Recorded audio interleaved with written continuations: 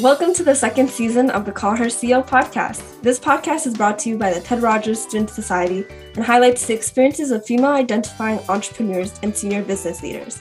My name is Hassan Zamari, and I'm very excited to be hosting the Call Her CEO podcast this season. I'd like to welcome today's guest, Taylor Lindsay Noel. Taylor Lindsay Noel is a 28-year-old entrepreneur from Toronto. 14 years ago, she was a Canadian national gymnast, but in 2008, under the coercion of her coach, she had a devastating accident that instantly paralyzed her from the neck down for life.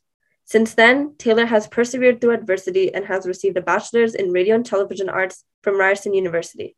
She is currently balancing being a motivational speaker, disability advocate, council member of the Premier's Council on Equality of Opportunity, and owner of Cup of Tea luxury loose-leaf teas, which was featured on Oprah's Favorite Things list of 2020.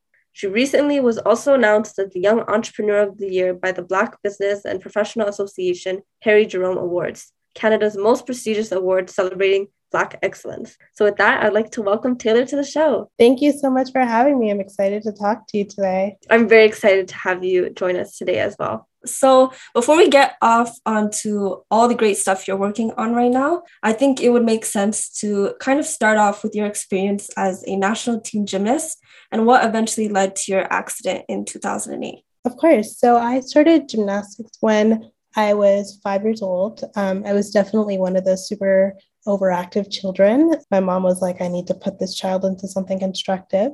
And so that ended up looking like piano, skating, gymnastics, and ballet all at once. Very quickly, I learned that I was not super graceful. And so I dropped ballet after about a year or two. Skating, I think I dropped after the first year. I was awful.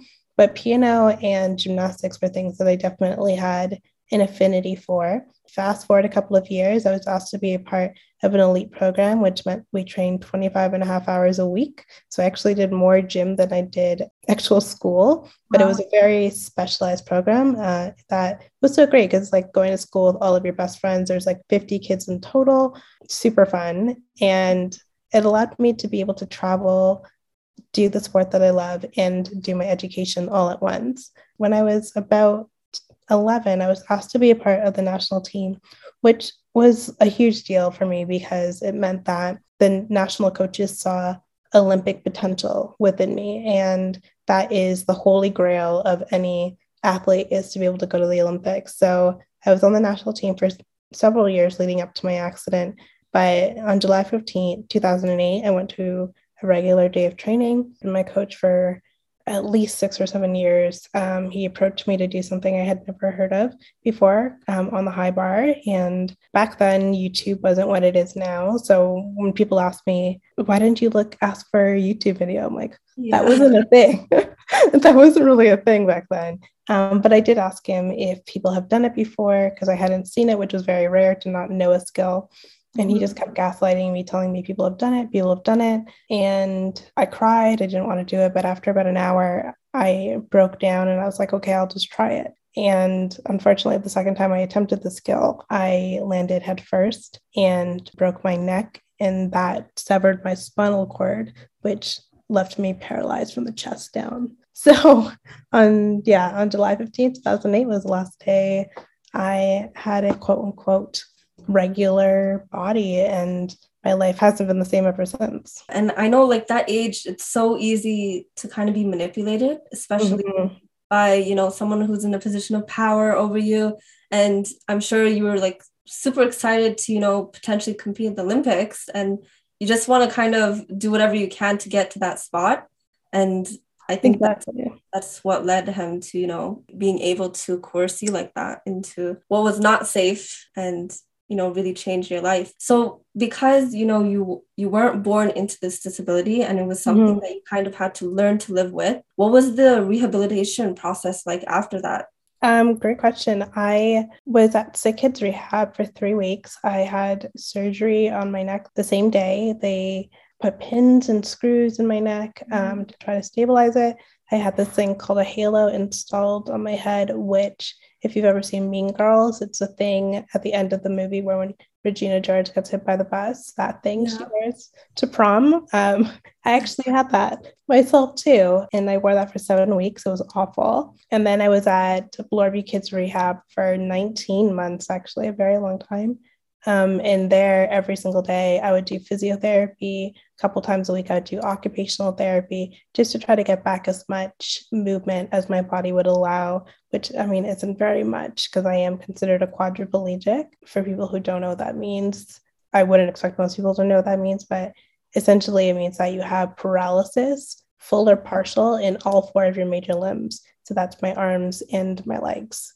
So yeah, it's been a very extensive time.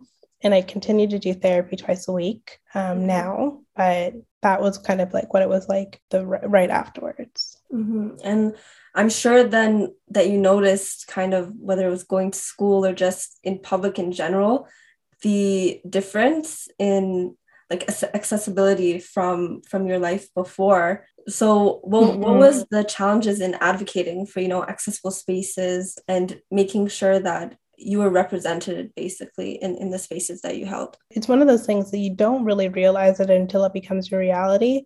At 14 years old, you don't think about accessibility within a city, within stores, anything like that. But immediately afterwards, you're forced to take note of it. And what I found was that although we are such a progressive society, it isn't as accessible as you would think. And just simple things like going on a sidewalk, and then all of a sudden, the sidewalk at the very end, after you've been on it forever, doesn't have like a slope ramp where you can get off, and you have to go all the way back and go on the road, which is dangerous because you can't get off the sidewalk. And just those little things, how many restaurants, stores are not accessible. But the biggest thing, which I mean, I've been advocating ever since. And one of the biggest things that I advocated for was when I went to Ryerson, actually, my building at the time didn't have an accessible washroom that was suitable for anyone outside of a manual chair. So the washroom would have like an accessible sign on it, but the actual washroom stall was not bigger. And so myself and my mom actually advocated and got this beautiful, bigger bathroom built inside of, God, what's that building called? It's the one that's right across from the grocery store. Rogers Communication. The RCC, that's it. That's what I called it. And if you go into it now, there is a pull-down bed off the wall.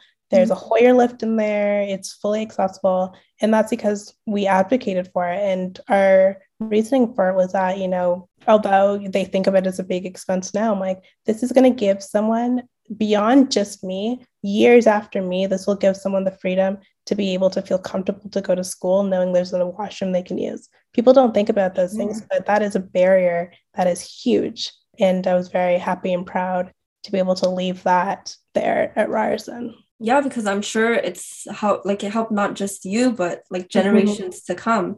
And today, I think if you would see that there would be like an area of a school that is, so large that that's not accessible like that, it would be a big issue. So it was good that they fixed it while they could then. And yeah, this is not really comparable, but when my youngest brother was born, I had to, take him places with like this heavy stroller, right? And some places it's very difficult to navigate. And obviously a stroller is not the same thing, but it got me thinking that like, well, what do people do if they can't, get into this building any other way? So it's definitely, putting yourself in that mindset. You notice a lot of things that you normally would have the privilege of not noticing. And so kind of leading into, you mentioned Ryerson, I wanted to ask what really persuaded you to, make the decision of pursuing a degree in radio and television arts at Ryerson? Great question. So when I was in high school, so I did 1 year of high school before my accident, and I was obviously like, quote unquote, the jock, the athlete girl, whatever. And then I disappear for like a year and a half and no one knows what happens to me. And then I come back, I'm in a wheelchair and everyone's like, what? Wait, what? I was so confused. And I was also confused. I was in a space and time where you're young teenagers. There's so many different changes happening in your body just naturally. So many identity crises is happening. And so I go from being Taylor the gymnast to Taylor. And I didn't know what that meant. I didn't know who I was without this identity attached to me.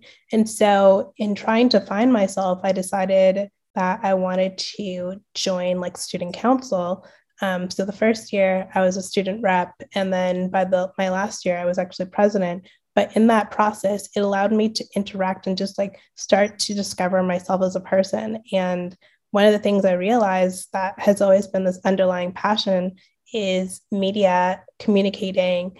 And so I had a media arts teacher who was like, you're really good at this. He got me doing the morning announcements. And he's like, there's this program at Ryerson. It's a radio and television arts program. It's like very prestigious and like all the best come from it. I'm like, there's no way I'm going to get in. And he's like, you know what? It's extremely hard to get in. You need to have a good resume to get in. And he's like, if you start doing these things now, I guarantee you'll get in. And so I just started throwing myself into as many things as I could. And next thing you knew, I was applying and getting in. And I was so shocked that I got accepted, but it truly was a great time. At the time, I wanted to be an entertainment reporter. I obviously didn't end up there, but it was, I look back at my experience and time with the utmost joy. And I do use so many facets of my things I learned at Ryerson in my job and career today, it just in a different way. It's weird, but it actually worked out.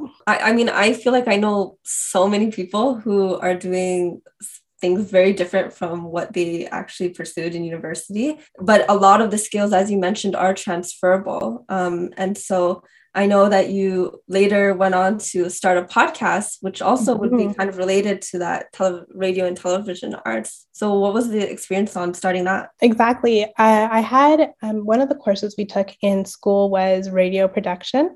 And so in doing so, the radio production. And then one of the projects we had to do was to do a podcast episode. And in making a podcast episode, I was like, you're me. And I was just getting into podcasts in general outside of school. And so I was like, you're telling me that I could talk to people and one day someone will pay me to do this? Like, I can be paid to talk. Like, the concept of it was like, this seems like the best thing in the entire world. And so I was like, okay, I guess I did have an entrepreneurial mind from the beginning, because I was like, if I'm going to talk, I need to be able to find sponsors easily. And I'm like, if I interview someone over like a cup of tea or a cup of coffee or something like that, I could probably get a tea sponsor, and that might lead to something else. Mm-hmm. And so I decided to call it Tea Time with Tay, because I love alliterations. And I also, in my daily life, like, my best conversations in my house and my life have happened at my mom's island over a cup of tea. Now in my older years over a glass of wine, but those conversations are just so organic. And so I called it Tea Time with Tay, and it was a really great experience. I got to interview people who I wanted to, like the stories that I felt were important. And yeah, it just kind of stemmed and snowballed from there. You know, it's really funny because when I first saw your story online, and mm-hmm. I was interested in having you for the podcast, I was like, you know what, we should name this episode Tea Time with Tay. And then do it. And then I searched more, and then I found your podcast, and I was like, oh, she beat me to it. But it is such a great name. It fits, right? It just and it really like alludes to, you know, the creation of your business, which you later mm-hmm. did. And I guess that's a great segue into that. So you mentioned that in your podcast, you know, it was kind of something where tea brought you comfort, and always there's these great conversations that happen over a cup of tea. Mm-hmm. So how did that lead to, you know, the establishment of Tay Luxury Loose Leaf Teas? So going back to that kind of entrepreneurial mindset, I made it a point to try to drink a cup of David's tea in every single episode. And I would talk about the beginning, like saying like, oh, today, before I get into the interview, like I'm drinking a nice cup of like blueberry jam. It has these notes, like just really trying to highlight the brand. Mm-hmm. And, you know, with the hopes of working with them. And I eventually, after I had quite a few episodes under my belt, I reached out and I was like, hey, I know I'm small, but like, I would love the opportunity, even if it's just free in exchange for free product, to promote your brand. And mm-hmm. I never heard back. And I was really, really sad about it. I was sad about it because when I spent like thousands of dollars a year with them, just naturally as a consumer, a year, like literally thousands. And then on top of it, I was talking about it a lot. And so I was like, you know what?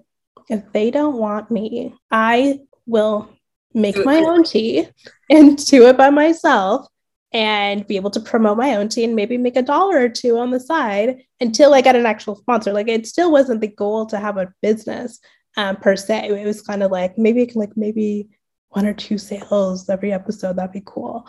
And in doing so and getting down that rabbit hole of like, what is it? Because I have no business experience at all, like literally no experience. I typed into Google one day how to start a tea business, and every step of the business, that is how I figured it out. And in doing that, I knew that if I've ever done anything in my life, I grew up in a sport and in a gym where at the very end of the gym, there was this huge sign that said, "In the pursuit of excellence." And I think if you have that ingrained in you from such a your childhood, it kind of naturally transformed into my business. And I knew I had to do it big. I knew I had to do it well and be different. And I wanted to fill, in my opinion, a void of a luxury space that was also approachable and modern. And I think we nailed it. I think I'm very confident in saying I'm proud of what came from rejection, essentially. And now looking back at it, that was one of the best things that ever happened to me, because if they had sent me one bag of tea, I would have never started a cup of tea. And now that cup of tea is my everything. It's insane. Like I'm so grateful for being ghosted. Yeah, well, I would say it's their loss because, one of the most notable achievements of Cup of Tea is that you guys made it to Oprah's favorite things of 2020 list. So what was your reaction to that? It was, first it was confusion because I had my entry on July 15, 2008, but in July 15, 2020, on that same day, I got an email from Oprah's team being like, "We found you online. We would love to test one of every item you have in consideration for the December issue." And it just didn't feel real because in everything I've ever done, Oprah has been a facet of my life. When I didn't have a lot of time to watch TV when I was younger because of gym, but I would always rush home to watch Oprah with my mom. I've only ever subscribed to one magazine. Like I'm a millennial. Like I know I'm older than you guys, but like I'm a millennial still. And you don't subscribe to magazines. That's like not a thing anymore. But I've always only ever subscribed to one magazine. It's O Magazine. When I applied to Ryerson, I put in my application letter that I wanted to be a combination of Ellen, Maya Angelou, and Oprah. And so she's always been there, like motivating me. And so to have her team reach out on that date specifically, go through weeks of testing, eventually send the product to her, for her to love it and then choose it, was not only life-changing, obviously, for my business, but an extremely humbling and full circle moment. And just like, I think proof, at least to me, that like God, the universe, everything really does work in your favor. And you might not understand your journey at the time, but now it makes a lot more sense to me. Yeah, I'm sure it was like a huge, like validating moment, especially with the date coincidence. Exactly. It was extremely validating. And like for it to happen less than 2 years into my business was like, whoa. Like if I ever, because at the beginning of that year and beginning of 2020, I actually had considered shutting down my business. So for like a couple months later, for Oprah to be like, "This is amazing," out of all the businesses that could have been chosen in the world, like it's very validating. And I was like, okay, maybe I am doing something a little bit right. Yeah, for sure. And so like, despite all of these, great achievements, I'm sure, being an entrepreneur who is not just, female, first of all, because entrepreneurs do face barriers, but a woman of color and disabled, do you feel that people often, when you're having conversations with them, they either, underestimated you or, kind of had that kind of stigma about your identity as an entrepreneur and all the great things that you achieved? Absolutely. I still deal with that even after all of the, press and quote unquote success we've had.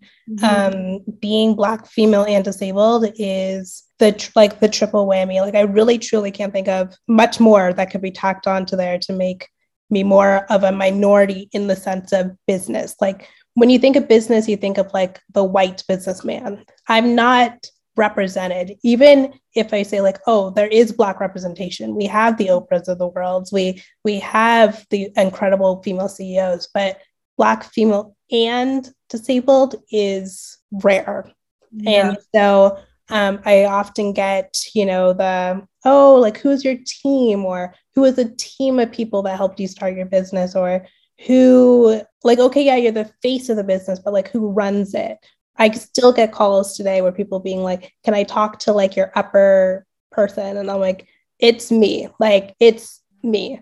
I've had to get comfortable with reaffirming that like this is me, and I don't have to apologize. Like, just because you are small-minded and can't imagine someone like who looks like me and has my experiences being able to run a business, that doesn't mean that it's not possible. It may not be possible in your reality, but in the reality of life, I am the person who did this, and I'm very proud of what I've been able to accomplish.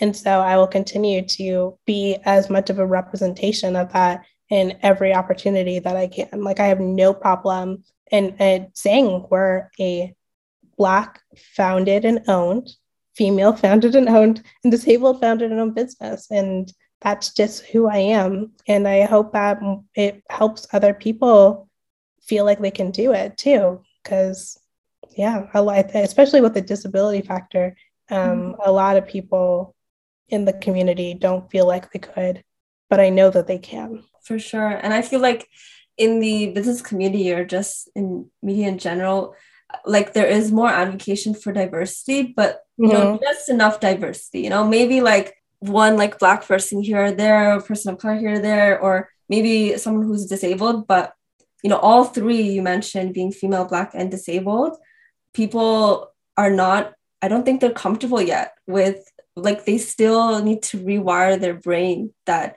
that's possible. And not just is it possible, but it's possible to excel as an individual, right? And so I'm sure you're really setting the stage for many more people after you to come and to do, what they would wish to do, whether that's in business or in other fields. And so kind of moving on into your business formula, I noticed on your website that a portion of the proceeds from like the tea products actually are donated to CAMH. And so that's super great. And I wanted to know, especially with a small business, donating some of your proceeds can be like, it could be a hit on the business. So what really led you to make that decision? It was a decision that I made right from the very beginning. Like, on the very first day we launched, it was a component of our website.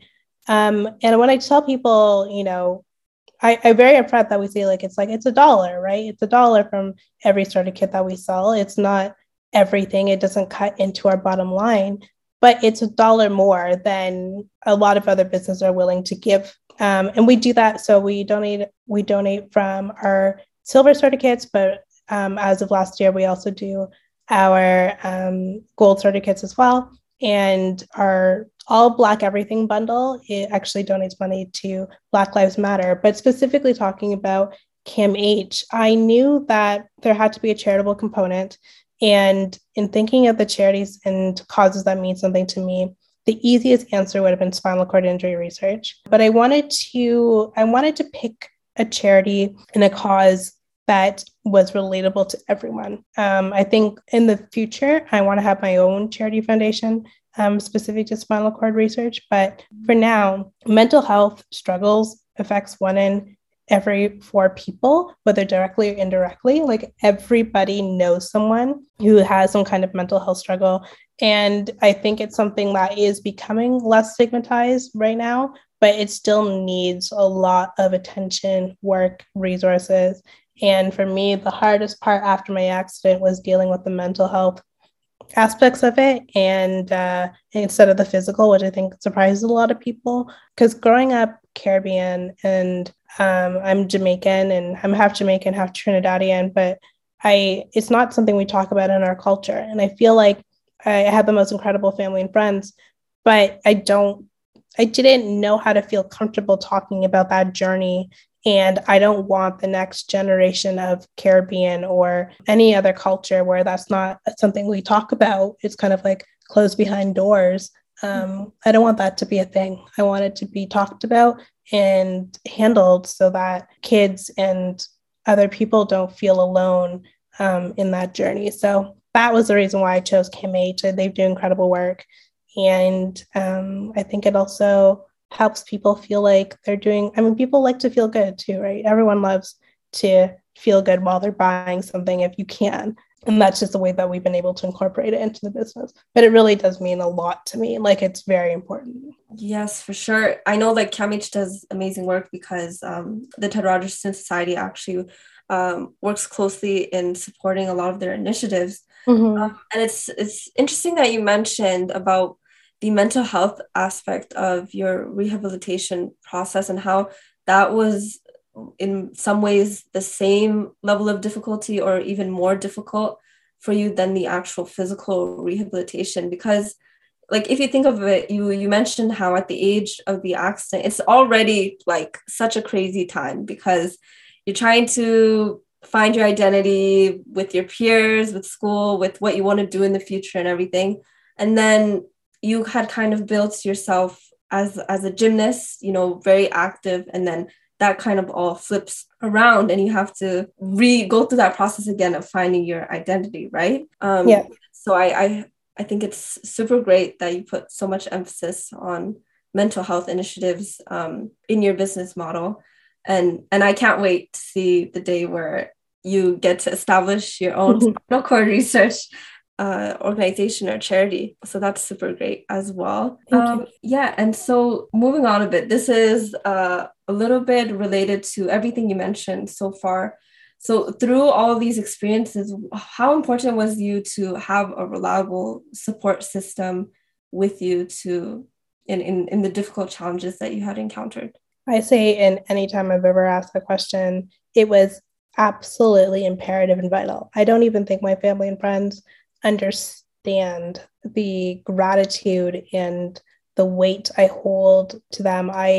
If you know myself and my inner circle, like, I love the crap out of my people. Like, I am so defensive. Like, I want to constantly cradle them and just like give them everything, because without them, I would not be here. And I don't say that like as like a token statement. Like, I mean it. I would not be here if it wasn't for them. So the biggest thing that they did, which helped me through some of the darkest times, was never treating me differently. A lot of people will cradle you and coddle you and, you know, kind of keep you in that space. But my friends and family were always like, Taylor, you're still Taylor. You may be sitting down right now, girl, but you're still you. And we had the same expectations and hopes and dreams for you. So don't ever give up on that. And it's exactly what I needed. And I think it's a reason why we're so close, specifically talking about my friends. Like, we have a kind of relationship and closeness that is so unique and so special, because as much as everything happened to me, it also happened to my family and friends. Their lives changed that day too. Everything, every get together would have to be centered around, where can Taylor go? Is this good for Taylor? And I don't discount how hard that was of an adjustment for them as well. And for them to continue to be there for me, keep up with me, and not give up on me was extremely, extremely great. So I think, I know everyone says it, but I truly have the best friends in the world and best family in the world. I couldn't do anything without them. Well, I hope they hear this or I know I give them so much heck in my daily life. Trust me, like, they'd be like, "Oh my God, like, where's this Taylor?" But like, they know it for sure. Yeah, we're very close. Yeah, sometimes when you're super close to people, it could be like cringy. I know. Oh my God, they would be like, yeah, Taylor, what are you saying? Those things. Mm-hmm. But you know it, and they probably know it too, deep in their hearts. But yeah, and so before we move on to the rapid fire session of the interview, this is really funny, but I had actually seen you on TV not a long time ago on one of our family's favorite shows. It was Family Feud Canada. So I really wanted to ask, what was your experience like on that show? And you guys did pretty great on it too. Oh, thank you. Well, it's funny. My cousin just kind of hit me up one day out of the blue, and he's like, "Would you ever go on Family Feud?" And I was like, "Heck yeah, I would."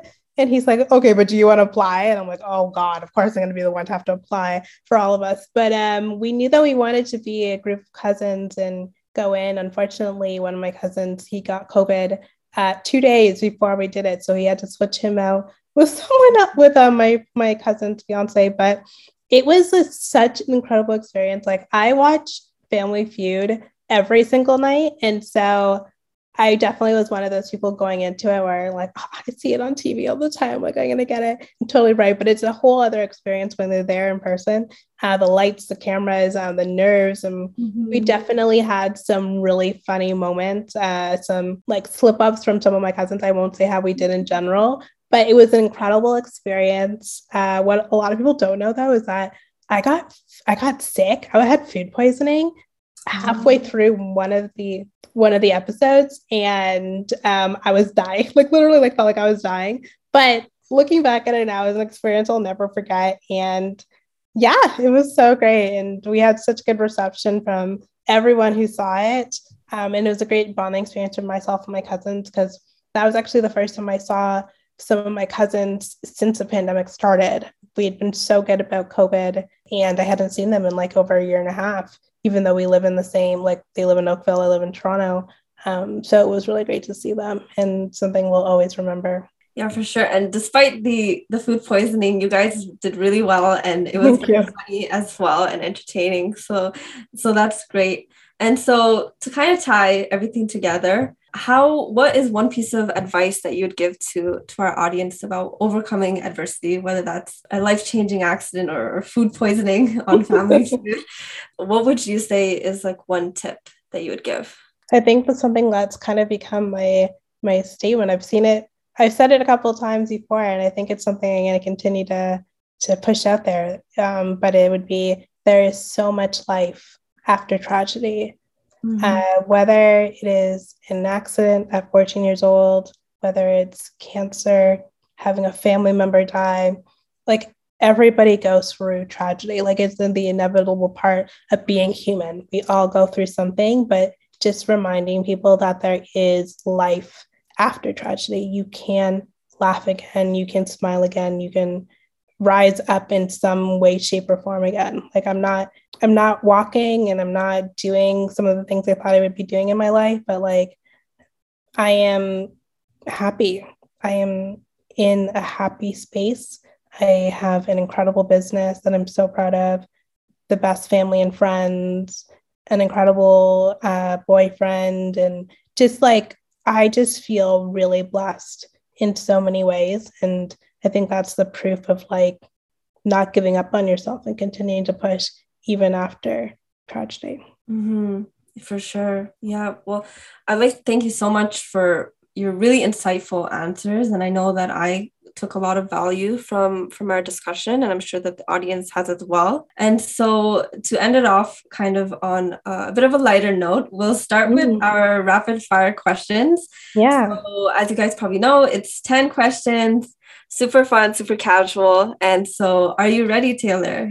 I am so ready. I love rapid fire questions. Okay, so to start it off, what is your favorite flavor of tea? Ooh, Nom's Berry Delight from Cup of Tea, obviously. Okay, you guys heard it. Everybody order it right now.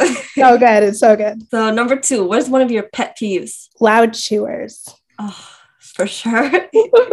For sure. Okay, what is your favorite song at the moment? Ooh, We Don't Talk About Bruno from I think that's a lot of people can relate to that. I sing it all the time. My boyfriend's probably gonna roll his eyes if he hears this, but yeah, no, I use my little brothers as an excuse, but I've watched it twice by myself. Yeah, for sure. Okay, so if you could live in any other country, where would you choose and why? Barcelona, Spain. Easy. Oh, I really want to go to Barcelona too. It's beautiful. I literally am going to live there one day. I know it. Have you visited before? I have, and I fell in love with the city. Yeah, I would want to go partially also because I'm a huge soccer fan. And so Ooh, there you go then. So number 5, who is your celebrity crush? Idris Elba. Oh, yes. You know, he would really make a great James Bond. He has to be James Bond. I'm like banking on it. Yeah. What is the best thing you've purchased in the last year? I just purchased an espresso maker. A DeLonghi espresso maker. It's going to be red. I'm super excited about it. It's on the way. And my boyfriend's obsessed with coffee. And so I'm excited for him to just like make coffee for us. And it's so beautiful. I'm so excited. Nice. So you're obsessed with tea and he's obsessed with coffee. Yes, exactly. Yes. Yeah. And what is your favorite season? Summer, easily. Summer, for sure. And we could use some summer right now with the weather we've been having. What is your favorite thing to eat with tea? Ooh, anything. Literally anything. Mm-hmm, for sure. Honestly, mine would like sometimes I just want something like decadent. I can see that. Yeah. What is your spirit animal? Ooh, penguins. And the reason why is because they're so resilient. They have the hardest lives ever. And the women are like badass in their colony. So I love penguins. Those are all very great reasons. I was just going to go for like something cute, but that's a great answer. And so lastly, what was your favorite subject in school? Funny enough, it used to be math before my accident, but after my accident, it was really hard. So I'd say media art studies. Nice. Okay, well, that's a wrap on that. I would like to extend a huge thank you, Taylor, for joining us today. It was great chatting with you, and it was really great also learning more about your journey and very inspirational as well. Thank you so much. This was so great. And I, like I said, love everything Ryerson, and I appreciate you guys having me on your podcast. That's great. Thank you. I'd also like to thank our amazing podcast coordinator, Tina Chan, who works for Magic behind the scenes, as well as the Ted Rogers Student Society for making this podcast possible. I hope you all enjoyed this episode. Make sure to stay tuned to our Instagram at Call Her CEO Podcast or our website, trssociety.ca/call-her-CEO for the next episode of the podcast. See you next time.